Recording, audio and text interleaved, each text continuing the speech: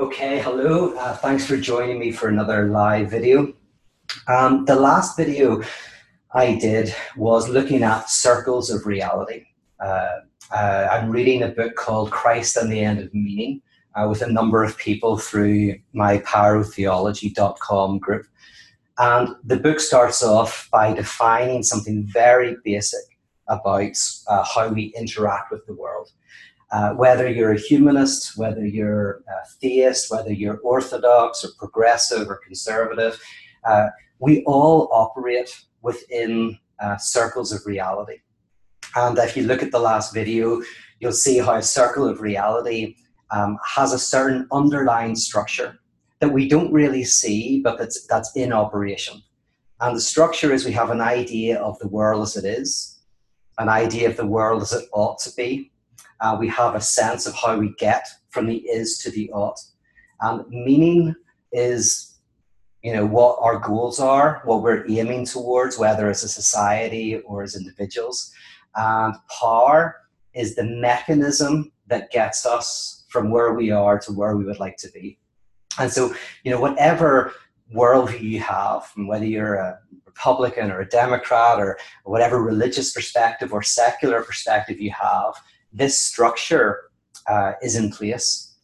And technically, in a technical sense, you can define religion as this structure of reality. Religion legitimizes our circles of reality or offers alternatives to our, the dominant circles of reality. But religion at its core gives us a sense of who we are, who we should be, and where we're going. And it articulates that within a wider picture of cosmic significance. So in that sense, humanism is a religion in a technical sense, and secularism, as well as, say, theism, as well as orthodoxy and progressive Christianity. These all operate with this idea of a circle of reality. And I touched on the idea that within radical theology and pyrotheology, the idea is that faith is the name we give to a form of life that lives within but not of circles of reality, that smash our whole ways of understanding the world, that confronts us with the contingency of our existence, the historicity of our positions, that decenters us, that destabilizes us. That faith is a name that is given to a fundamental eruption that basically breaks down our political, cultural, and religious understandings of the world. Elsewhere, I have argued that we always try to domesticate the violence of this eruption in our lives. It happens in all manner of ways. It might happen when you find out you've got a terminal illness and your whole way of understanding the world collapses. Or it might happen when you lose your job, or through a movement from one religion to another, or from no religion to a religion, or a religion to no religion. By religion, I'm talking about historic religions. As I said, the whole thing is religious from a certain perspective, but from one historic position to another historic position. Your circles of reality might change, might expand, might break down. But what we often try to do is protect ourselves from the horror of this encounter with the absurd. Because another word for this in existentialism is the encounter with absurdity, the experience of the absurd. So what we do is we try to kind of, it's almost better for us to have an interpretation of the world in which we are bad than having the idea that maybe our interpretation of the world is wrong. So, for example, you might say, well, I lost my job because I didn't work hard enough. I still believe in the capitalist system. It's right. It's good. I just haven't worked hard enough. I just fell through the cracks for some particular reason, right? So what you're doing is you're judging yourself, but you're not judging your circle of reality. Or someone says, well, my religion isn't working because I haven't prayed enough. I haven't fasted enough. I haven't done X, Y, or Z enough. Again, you almost prefer to condemn yourself within your circle of reality than go, maybe the circle of reality itself is the problem. So you can listen to that last Facebook Live to hear a little bit more about that. But we domesticate these eruptions in our lives and we try to put meaning onto them. But this, in a sense, fundamentally misses the point. So this is the problem with atonement theories in a nutshell for me. All atonement theories are designed to put meaning onto the crucifixion. This event, this theological event, Christ crucified, every atonement theory is an attempt to make it make sense, to make it into a sign, to domesticate it, to reinscribe it into our world of meaning, where everything ultimately makes sense, right? Even if we don't quite know what the ultimate picture is, this is reinscribed into the idea that there is an overarching picture of reality that is coherent, sound, and singular. But what if the reason why there are so many atonement theories is simply because none of them work? Because the whole point is the crucifixion is a stumbling block to science and foolishness to our attempts to bring it into a system of wisdom. It fundamentally is a betrayal of the crazy meaning of this symbol by trying to reinscribe it with meaning. Paul Hessert, in his book, Christ and the End of Meaning, he uses the example of the Holocaust. He says, if you try to say that it has meaning, i.e., it was the sins of the people, it was a test from God, or something like that, you fundamentally miss the point. This catastrophic event of horror in the 20th century is that which ruptures our sense of understanding our place in the world, our understanding of natural law, our understanding of how things should work.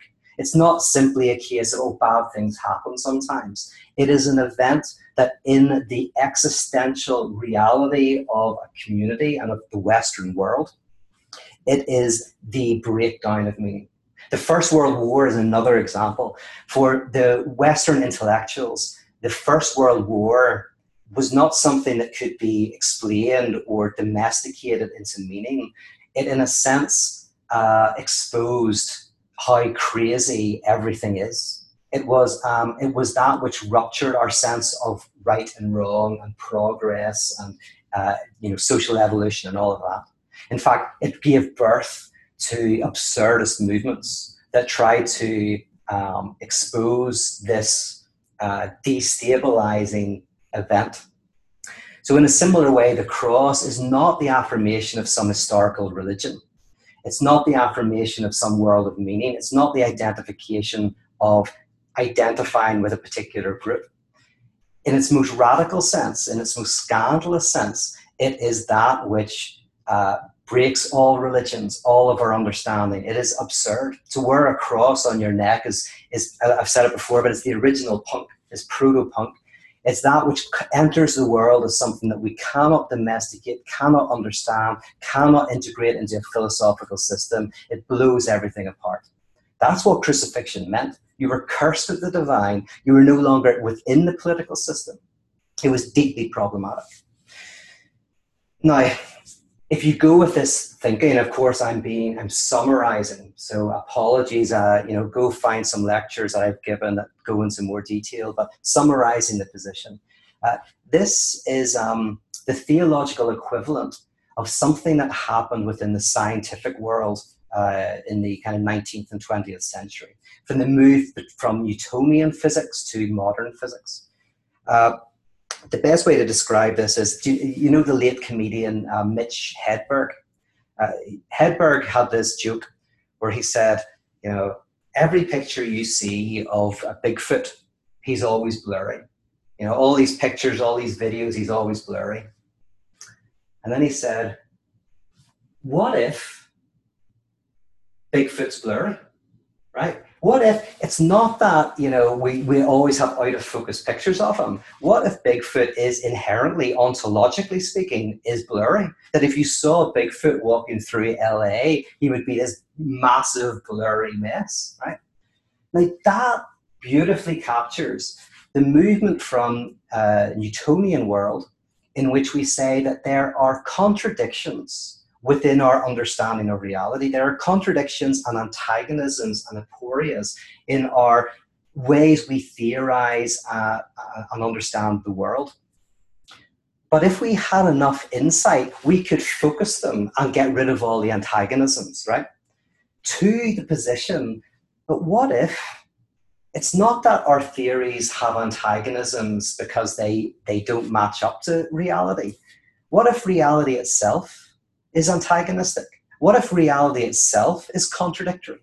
And actually, the wave-like particle duality and retroactive experimentations and cause and effect aren't a result of us not understanding something, but are actually a reflection on the fact that reality itself is inherently destabilizing and inherently rupturous. So in theological terms, it's the movement from, we don't have an understanding of how the world works, but there is one.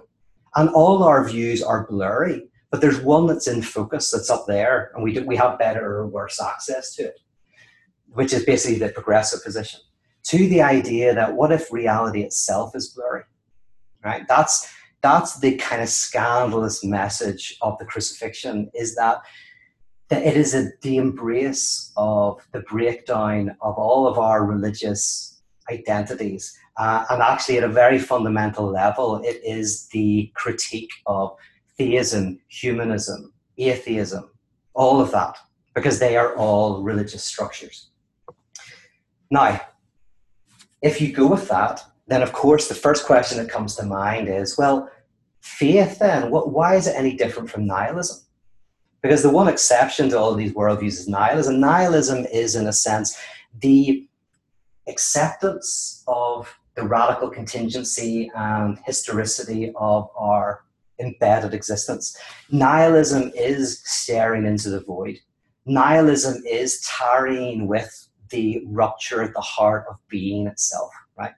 So in this argument, faith and nihilism seem utterly indistinguishable. Now, Hessert says, actually, yeah, you're right. Nihilism is closer to the truth of faith than theism. It's closer to the truth of faith than historical religions. It's closer to the truth of faith than spirituality. Right? Nihilism is much closer than spirituality to the truth of faith. But there's one difference, one little difference between faith and nihilism, in that the objective side of them is the same. Faith is the embrace of the rupturing of our worldviews and our understandings of our place in the universe, the breakdown of our most basic understandings of the world. But there's a subjective side of faith that is different from nihilism. The subjective side of faith is captured in the word Abba. Right? Now, Abba means, we all know this if you grew up in a religious background, that it's an ancient term for father, but it's a very personal term. So often in like evangelical churches, they'll say it's like saying daddy. Now, it's not quite like saying daddy, because in our Western 21st century world, our understanding of fatherhood is very, very weak, especially in relation to the past when this word was used. So it wouldn't be like saying a child saying daddy now, but it's a word that connotes trust. It's a word that denotes a personal, subjective giving of oneself. So it's not like that father. It's like, it's like daddy in that sense. It's like, I trust you. Now, of course, like any technical word, we have to try to unpick it from its context, which it remains embedded in. So Abba, has not been translated for a reason. It's a technical term. And of course, it's not connected with fatherhood. It's not connected with motherhood. It can be disconnected from personhood entirely. It can be disconnected from sons and daughters and all of that. At a very basic level, Abba is a technical term for giving yourself in trust. Right? It is a subjective experience of saying yes. Right? It's an act of trust. So, from paratheological perspective, the faith is different from nihilism in the sense that it says Abba to the void, to the rupture itself. It embraces it in joy. It embraces it with abundant hope and excitement. So it doesn't renounce the world. It doesn't sit and listen to Grateful Dead with the lights out and despair over the existence of everything. It is a saying yes to this fundamentally destabilizing reality. So there you go. And I'll just give you one example from my own life, my own kind of conversion. When I was 17 years old, I had this experience, a religious experience. And like a true religious experience is not an experience of something. It's that which changes your experience of everything. So like a religious experience, it changes your experience of everything. And I did three things. I went home to my parents and said, I'm no longer your son. I threw out all of my possessions. And the third thing I did was I stopped going to tech where I was doing a computer studies course. Now, I didn't know what was happening at the time. I had no education or anything like that. But reflecting back on it, this was a very crude way of me experiencing a rupture in my circle of reality. Everything I owned was aspirational. It told you what I valued, what I wanted out of life, what I desired. And suddenly none of that made any sense anymore, so I just got rid of it. Going to tech was, I had to get a job, I needed to settle down, I needed to, make a living, all of that stuff. And suddenly I was like, I don't need to do that. That whole way of is and ought and and how you get there just dissipated, and I just stopped going. And when I said to my parents, and they were very gracious about it, I said, I'm not your son. I was saying to them, all of the values that you brought me up with, good as many of them were and beautiful as many of them were, I feel no longer constrained by them. The whole cultural world that I was in just no longer worked. So the conversion didn't add anything onto me. I didn't enter into a new religion. I didn't have a new set of beliefs, nothing like a new set of experiences, nothing like that. It was a radical subtraction. Something was taken away. I was now in my world, but not of it. I was, all of my way of understanding the universe, the world, my place within it, all dissolved. And I felt this radical freedom. But the subjective side of it this was not frightening. This was not bad. This did not scare me. It was wonderful. It was amazing. It felt like I wanted to affirm this. It was a new life, a rebirth. You don't experience birth. Birth is what allows you to experience. And so it was an entry into a new form of life. And most of my work is about reflecting on that.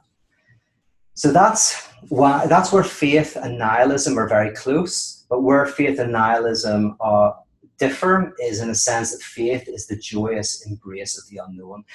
So mysticism is a good example. Now, I'm very critical of a lot of mysticism, but some of the great mystics, they embraced the destabilizing of their political, religious, and cultural worlds, and they did it joyfully. They weren't afraid of doubt, complexity, and unknowing. They affirmed them as something positive and life-giving and wonderful. What they had is they had the objective side of faith, which is the embrace of doubt, complexity, and unknowing. And they had the subjective side of it, which was a subjective affirmation of that, an embrace of it, a walking into it.